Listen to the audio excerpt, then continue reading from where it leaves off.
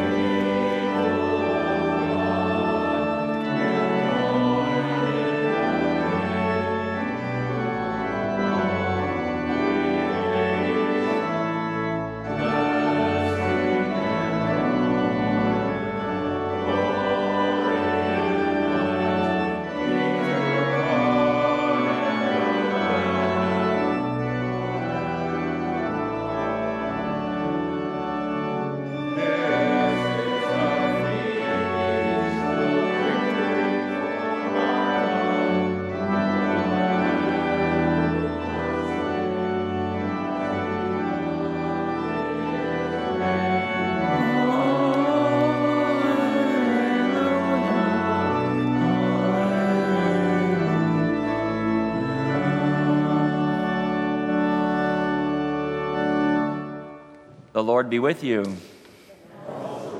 Let us pray. Almighty God, your power is evident in your capacity to empty it and join us amid our struggles. Give us courage for today and hope for tomorrow as we work toward the fulfillment of your kingdom. Through your Son, Jesus Christ, our Savior and Lord. Amen. Please be seated. The first reading is from the book of Daniel, chapter 12, verses 1 through 3.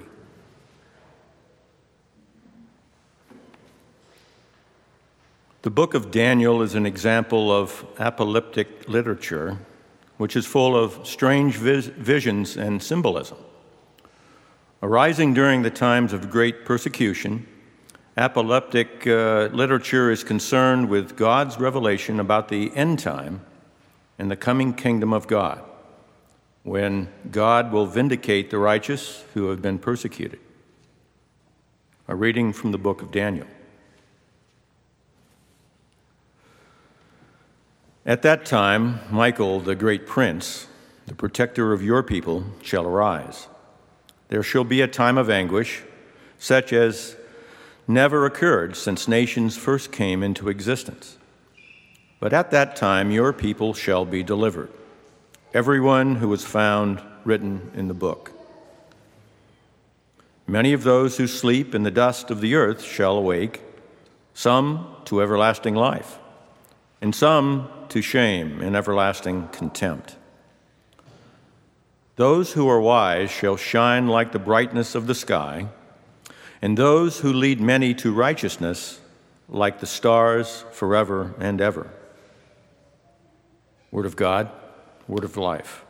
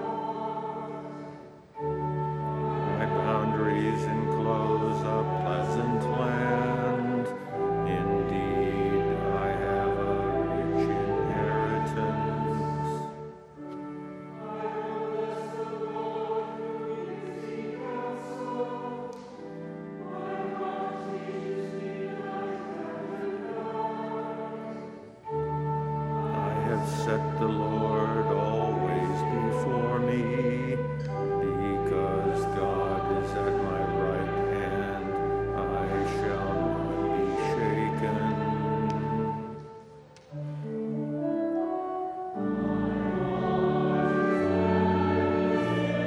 Rejoices, my body shall rest in.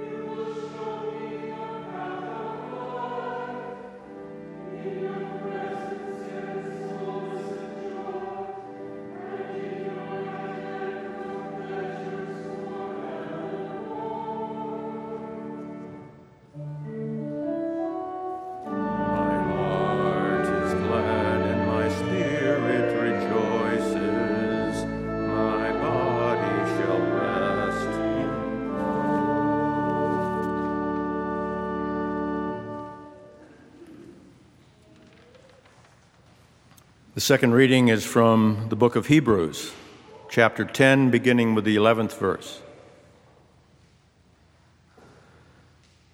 Images of worship and sacrifice are used throughout Hebrews to highlight what Christ has uniquely accomplished through his death. Because we have received forgiveness through Christ's death, we live with sincere hearts by trusting in God's promises and encouraging love and good works from each other. A reading from the letter of Hebrews. Every priest stands day after day at his service, offering again and again the same sacrifices that can never take away sins. But when Christ had offered for all time a single sacrifice for sins, he sat down at the right hand of God. And since then he has been waiting until his enemies would be made a footstool for his feet. For by a single offering he has perfected for all time those who are sanctified. And the Holy Spirit also testifies to us, for after saying, "This is the covenant that I will make with them after those days, says the Lord. I will put my laws in their hearts, and I will write them on their minds." He also adds, "I will remember their sins and their lawless deeds no more." Where there is forgiveness of these, there is no longer any offering for sin. Therefore, my friends, since we have confidence to enter the sanctuary by the blood of Jesus, by the new and living way that he opened for us through the curtain, that is, through his flesh, and since we have a great priest over the house of God, let us approach with a true heart, in full assurance of faith, with our hearts sprinkled clean from an evil conscience, and our bodies washed with pure water. Let us hold fast to the confession of our hope without wavering, for he who has promised is faithful. And let us consider how to provoke one another to love and good deeds, not neglecting to meet together, as is the habit of some, but encouraging one another, and all the more as you see the day approaching. Word of God, word of life. Please rise for the gospel acclamation.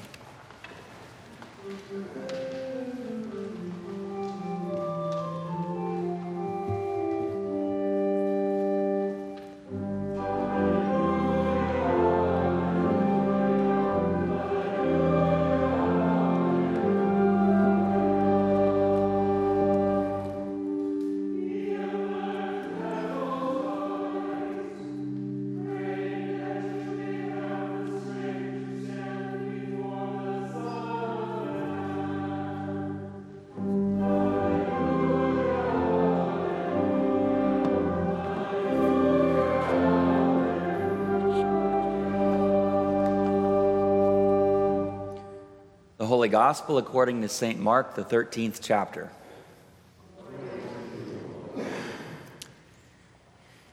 As Jesus came out of the temple, one of his disciples said to him, "Look, teacher, what large stones and what large buildings." Then Jesus asked him, "Do you see these great buildings? Not one stone will be left here upon another. All will be thrown down." When he was sitting on the Mount of Olives opposite the temple, Peter, James, John, and Andrew asked him privately, "Tell us, when will this be? And what will be the sign that all these things are about to be accomplished?" Then Jesus began to say to them, "Beware that no one leads you astray. Many will come in my name and say, 'I am he,' and they will lead many astray. When you hear of wars and rumors of wars, do not be alarmed. This must take place, but the end is still to come. For nation will rise against nation and kingdom against kingdom. There will be earthquakes in various places. There will be famines. This is but the beginning of the birth pangs." The Gospel of the Lord. Please be seated. Grace and peace to each of you from God, the source of life, and from Jesus, who is the Christ of God. Amen. Try this. I have long believed that a reliable test for determining the overall quality of a movie is whether you find yourself thinking about it the next day. Is that true, Carol Ann? Okay, our leader of Faith in Film says that is true. I apply the same test to literature. If a story or poem comes back to me even a day after I read it, something about it, generally speaking, must be good, right?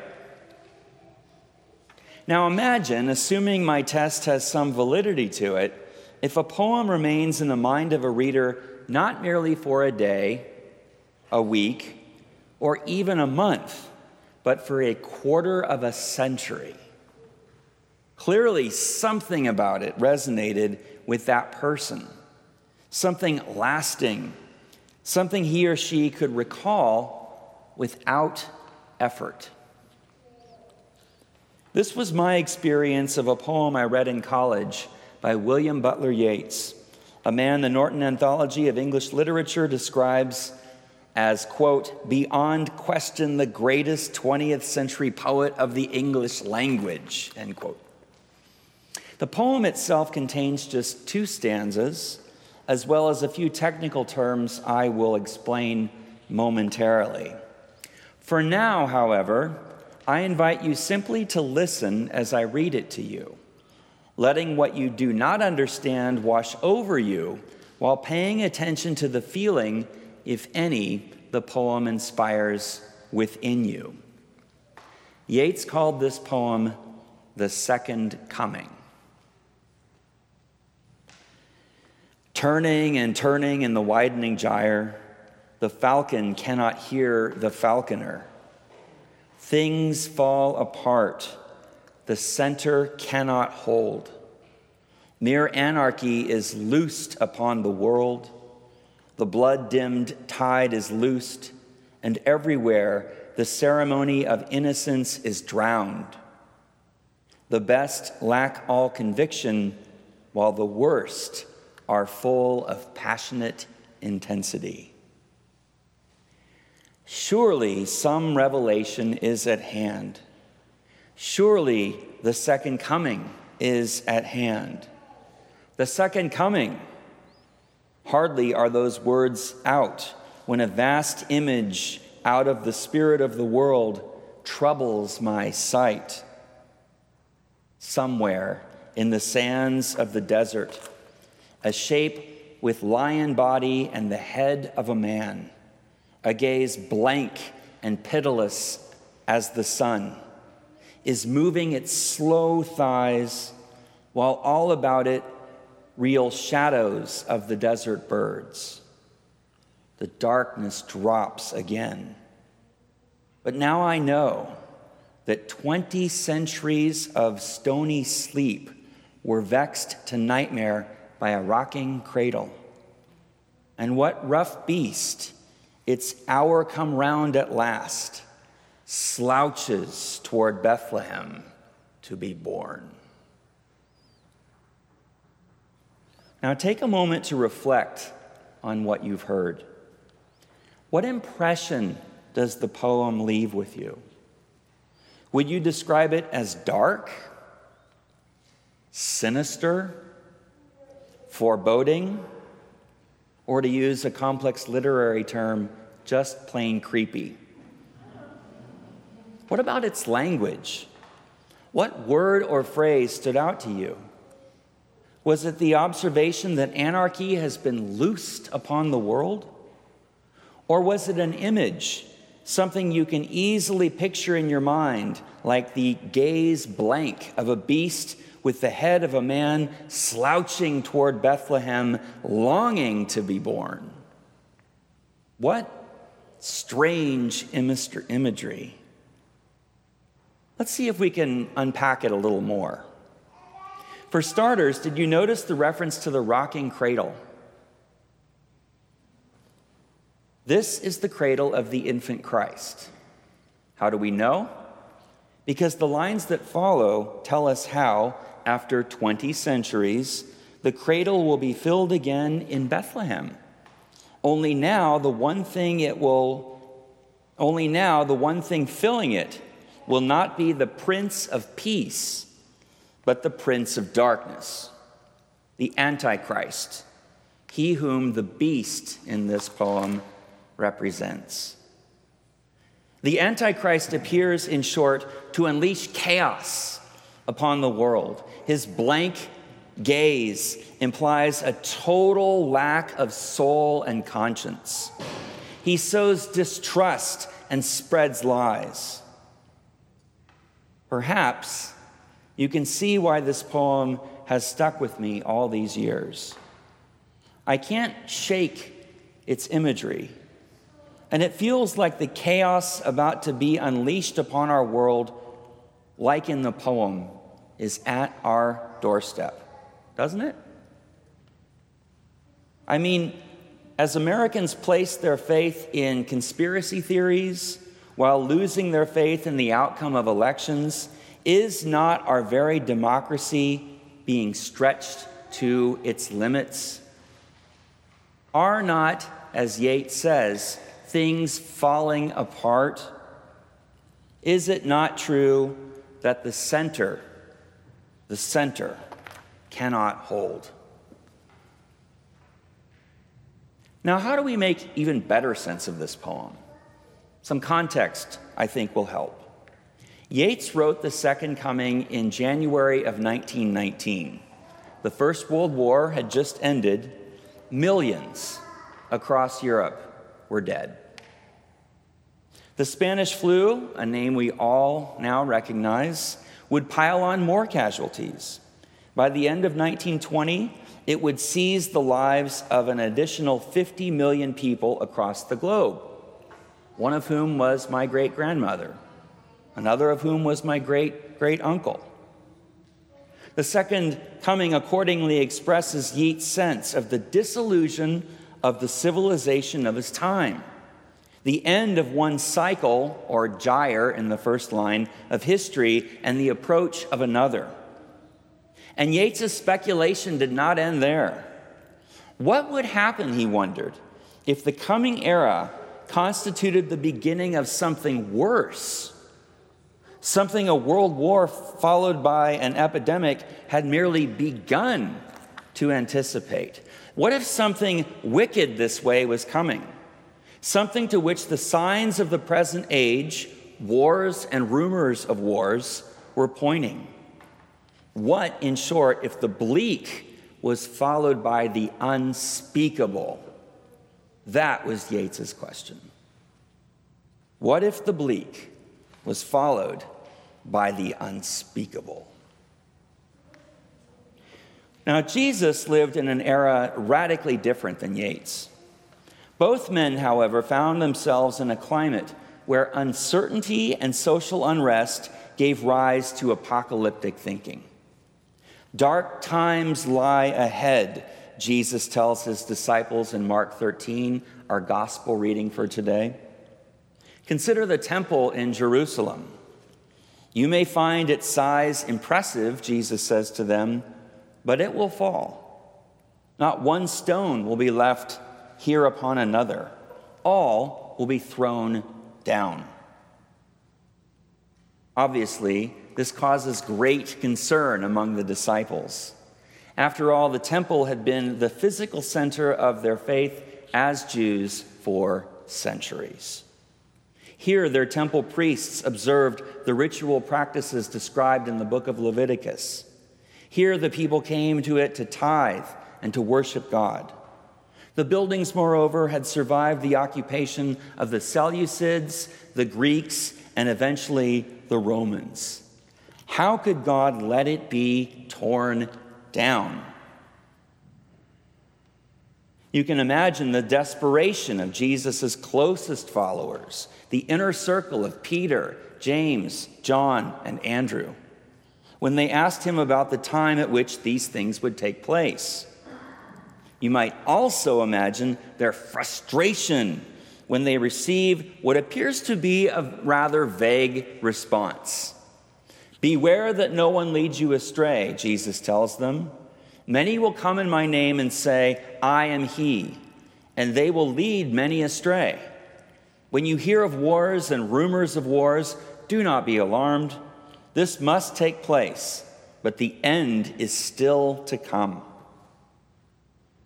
Who could Jesus possibly have in mind when he refers to those who will lead his followers astray? Might it have been the Presbyterians? No, something else. But what on earth is he talking about here? Once again, some context will help. Mark's account of Jesus appeared shortly before the destruction of the temple in 70 AD. Can you guess who was emperor? Nero, almost up to 70 AD. He was famous, as you may know, for persecuting Christians. In fact, he is the identity of the beast in the book of Revelation. Many scholars think Mark had a special connection to Peter, whom he invariably names before any of the other disciples. In Mark, it's often Peter and the other guys, Peter and the other disciples. It is also possible that Mark was written in Rome, where, at least according to Catholic tradition, Peter was crucified upside down for following Christ. Do you know why? Because it was said that Peter felt himself unworthy to die in the same manner that Christ had before him. Peter, as you also may know, was illiterate, presumably as a fisherman, and it may have been the author of this text who may himself have been martyred. There's a clue about that at the end of the book, who was Peter's secretary, who took Peter's words and put them in print. Mark's audience, in short, would have been Christians suffering, like Peter, the persecution under Nero. Because of their situation, these Christians may have been tempted to follow other self-proclaimed messiahs or Christs who tried to overthrow Nero and his government. We know at least two in the New Testament.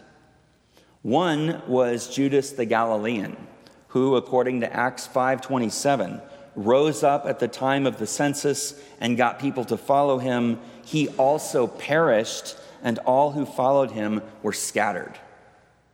The other one was, can you guess? He's called a bandit and a robber.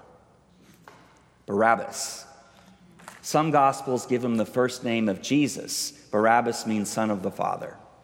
So a Messiah, but a false one. Like Matthew, Mark, and Luke, John refers to Barabbas as a bandit or a thief. In the first century, however, these terms mean something different than someone who steals. Josephus, a Jewish historian of the same period, equates the word bandit with a person involved in a riot, a violent revolutionary, or an anarchist. Like Judas the Galilean, bandits or thieves would have been men who took up arms against Rome, leading those who followed them like sheep to their slaughter as Roman soldiers stomped them into oblivion. Jesus explicitly contrasts himself with the thieves and bandits here in John's gospel. While bandits, that is, violent revolutionaries, lead people to their destruction, Jesus, the Good Shepherd, leads them to abundant life, as it says in John 10:10. He leads them to still waters, as Psalm 23:2 puts it.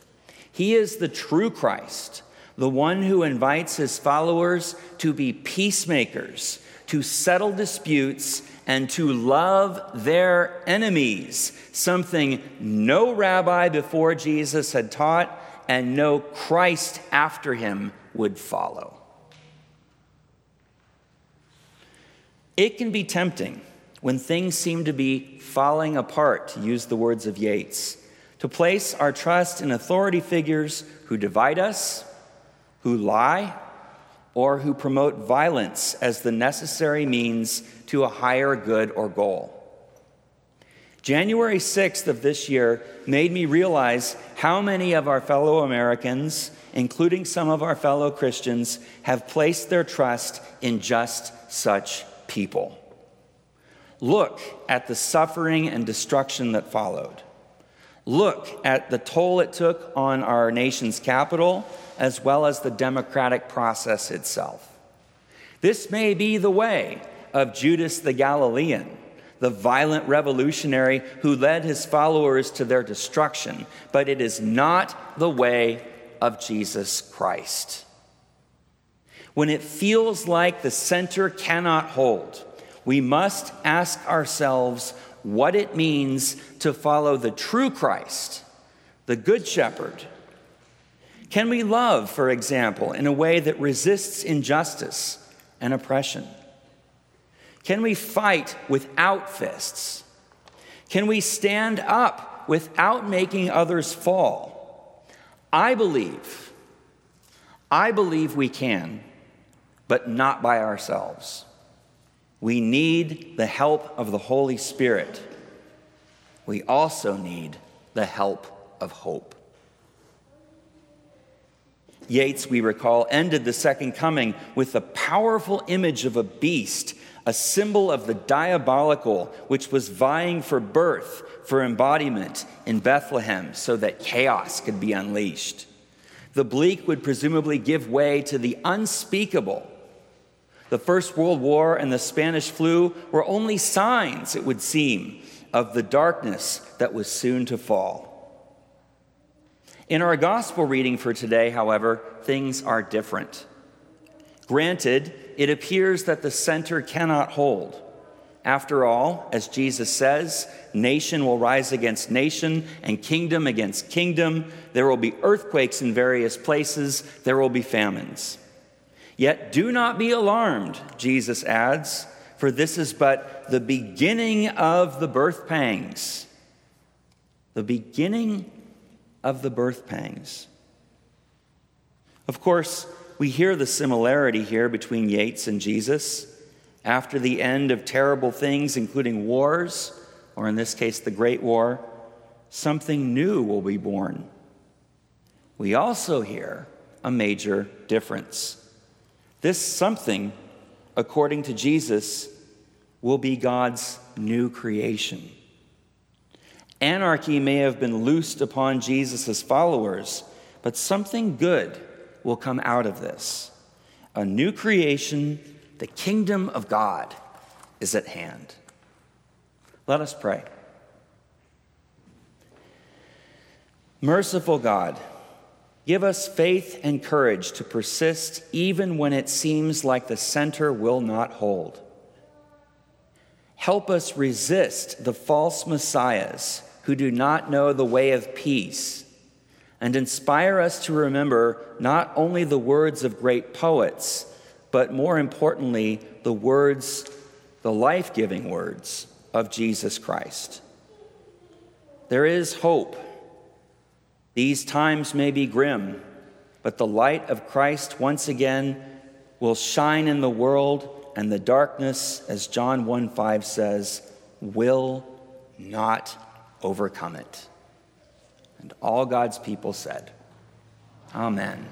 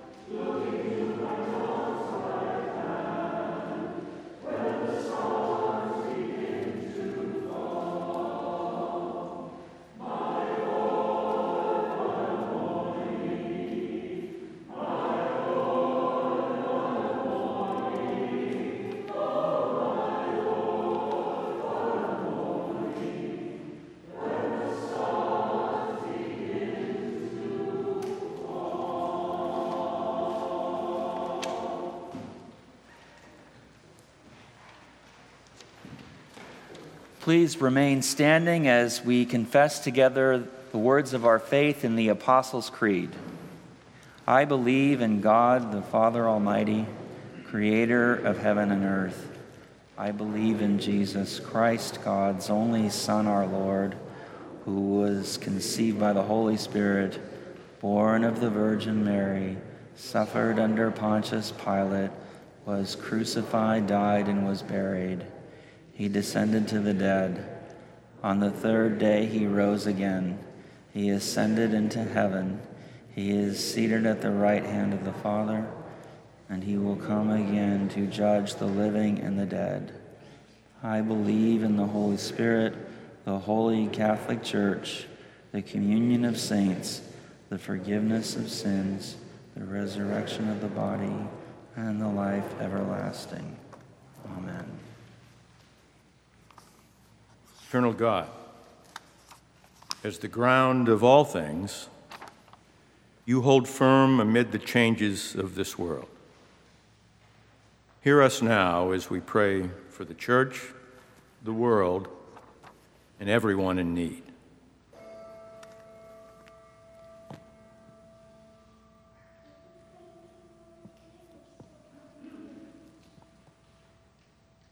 Creator God, you show us the path of life.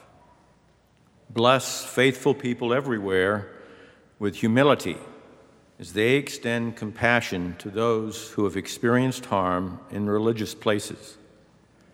Cultivate healthy congregations that tell of and live out your reconciling love. Lord, in your mercy, Hear our prayer.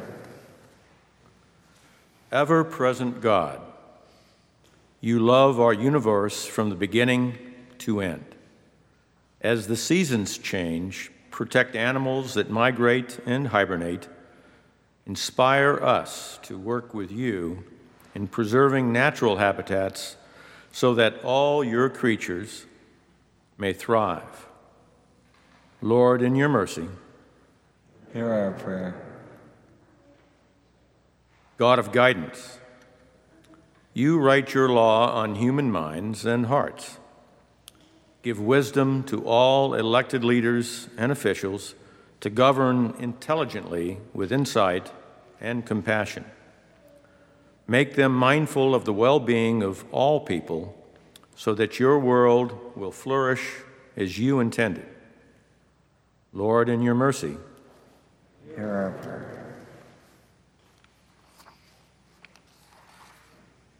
God, our rock, you are present in the midst of disaster. We remember today those who fight fires to protect our homes and livelihoods, those who stand by to respond in times of disaster and chaos, first responders, medical professionals, police and fire chiefs, deputies and volunteers. We give you thanks for their care and expertise. We ask that you help keep them out of harm's way, and that you be with those who have lost their homes, hope, and livelihoods to fire. Lord, in your mercy, Hear our prayer. Triune God, you live as one relationship with multiple centers of personal distinction. Enable us, made in your image, to find commonality with those whom we disagree. Unite people of diverse viewpoints in the love of Christ. Lord, in your mercy, Hear our prayer. For whom or what else do the people of God pray?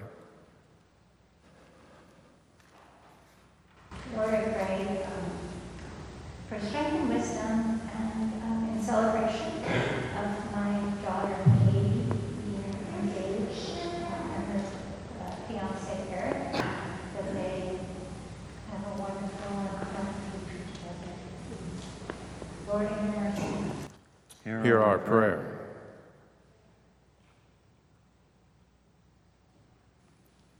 Holy God, we mention and lift up those in our weekly prayers, including Doris, Tim Porter and the loss of his grandmother, for Frank, for the family of Bruce, for the Ondercheck family, for John's son-in-law Jim, for Sibylla, for Deb, Ken and Ellen, Mary, Olga, Barb, Patty's niece Katie, Jan, Carol, Jean, Ruth, Denny, Ben, Barbara, Shayna, Hildy, Bob, Almaza's brother Mulugeta and mother Awatosh. We also remember from earlier this week our veterans who have served. We pray for them. Lord, in your mercy. Hear our prayer.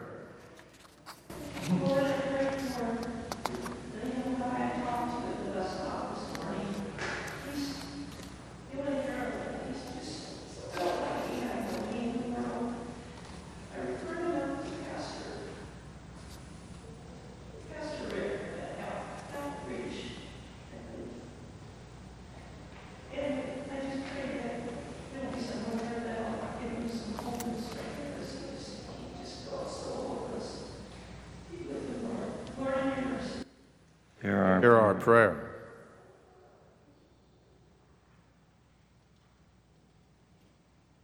God, our beginning and our end, your beloved people shine like the brightness of the sky. We thank you for the lives of all who rest in your eternal mercy, from famous saints to the people we have loved. Assure us of your resurrection promise. Lord, in your mercy. Hear our prayer. God, our hope and strength, we entrust to you all for whom we pray. Remain with us always, through Jesus Christ, our Savior. Amen. Amen.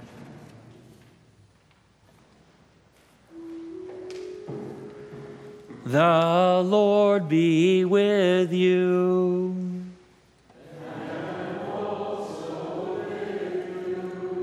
Lift up your hearts.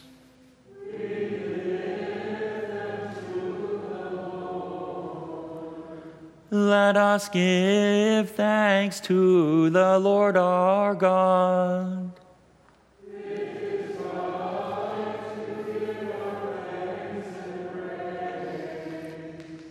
It is indeed right, our duty and our joy, that we should at all times and in all places give thanks and praise to you, Almighty and merciful God, through our Savior Jesus Christ, who on this day overcame death and the grave, and by his glorious resurrection opened to us the way of everlasting life. And so, with all the choirs of angels, with the church on earth and the hosts of heaven, we pray your name and join their unending hymn.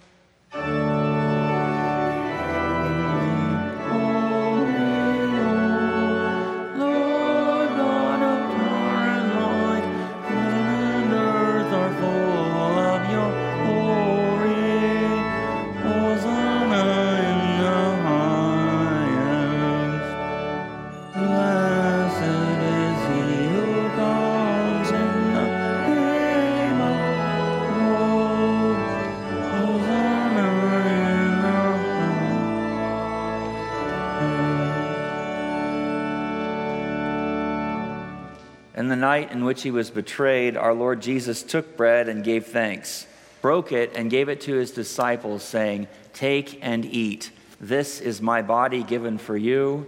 Do this for the remembrance of me."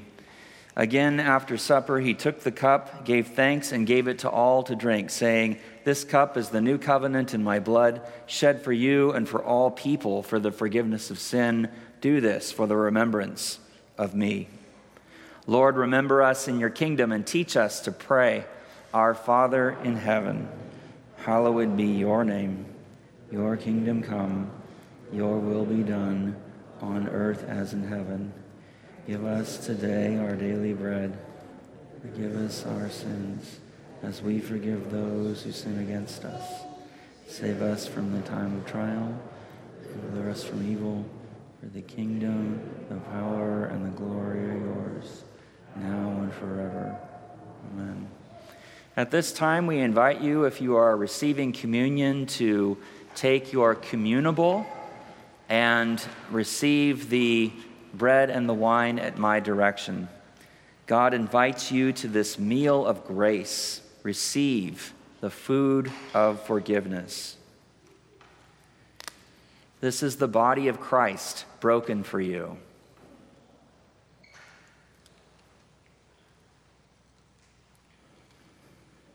This is the blood of Christ shed for you.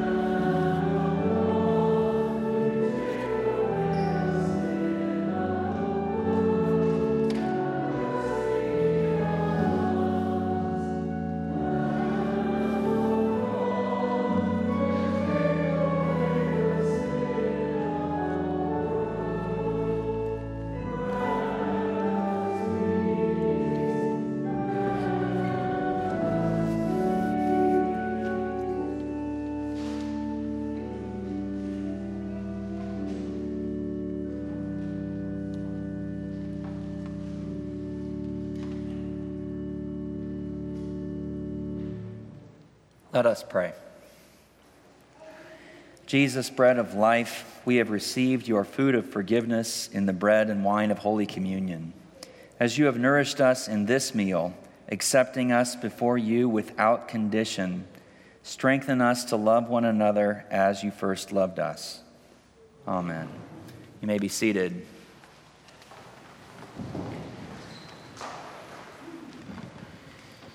Welcome once again, members, visitors, guests, friends of Queen Anne Lutheran, to our worship service this morning. We are delighted you are with us. If you are a visitor, we invite you to fill out a blue pew card in the pew in front of you. Just wanted to highlight a few announcements. First, I want to thank our volunteers, our choir, our assisting minister, and others, our altar guild, who helped put this service together. I also want to thank my assisting minister for good taste. When he prayed for all of God's creatures, I put parenthetically in the prayers, except rats, ticks, and brown lacrosse spiders. But fortunately, he recognized the reverence of that moment, and on the better side of judgment, deleted that.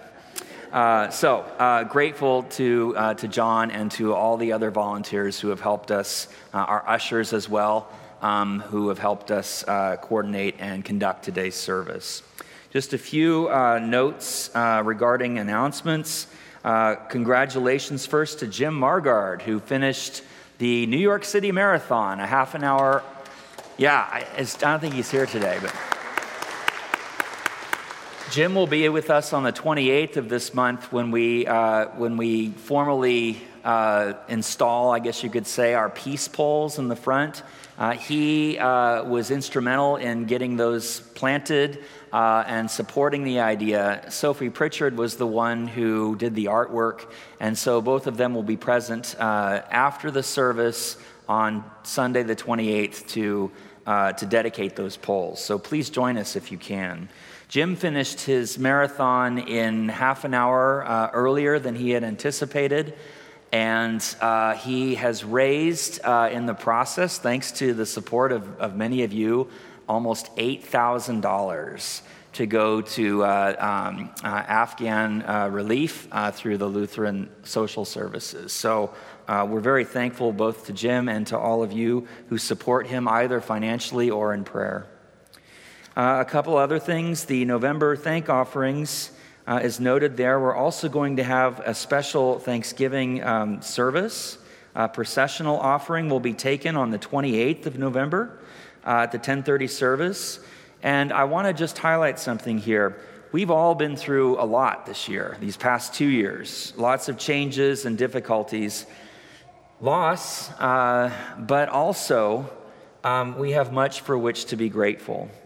And so to honor that, as well as in particular our recent confirmation of 6 young people, the hope that comes with the season of Advent, and a general theme of thanksgiving for all of God's blessings to us, we have the opportunity to give something back. So we invite you to do that, especially on the end of this month at our Thanksgiving service on Sunday, to put us in good shape financially and to give back to the church community. So please consider that. If not treasure, time and talent is also welcome. Are there any other announcements for the good of the congregation? Okay, one last thing about our forums.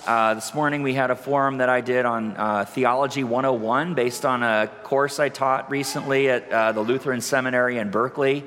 If you're curious about that, I have extra handouts. Next week we do not have a forum, if I'm guessing correctly, but forums will be coming back in December.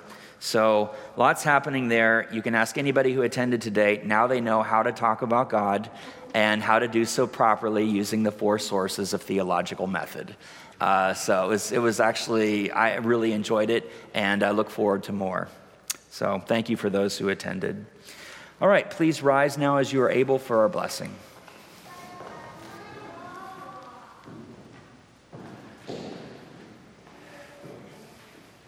And now may the Lord bless you and keep you. The Lord make his face shine upon you and be gracious to you. The Lord look upon you with favor and grant you peace. In the name of the Father, and of the Son, and of the Holy Spirit. Amen. Our sending hymn is O Living Bread from Heaven, number 452 in the red hymnal.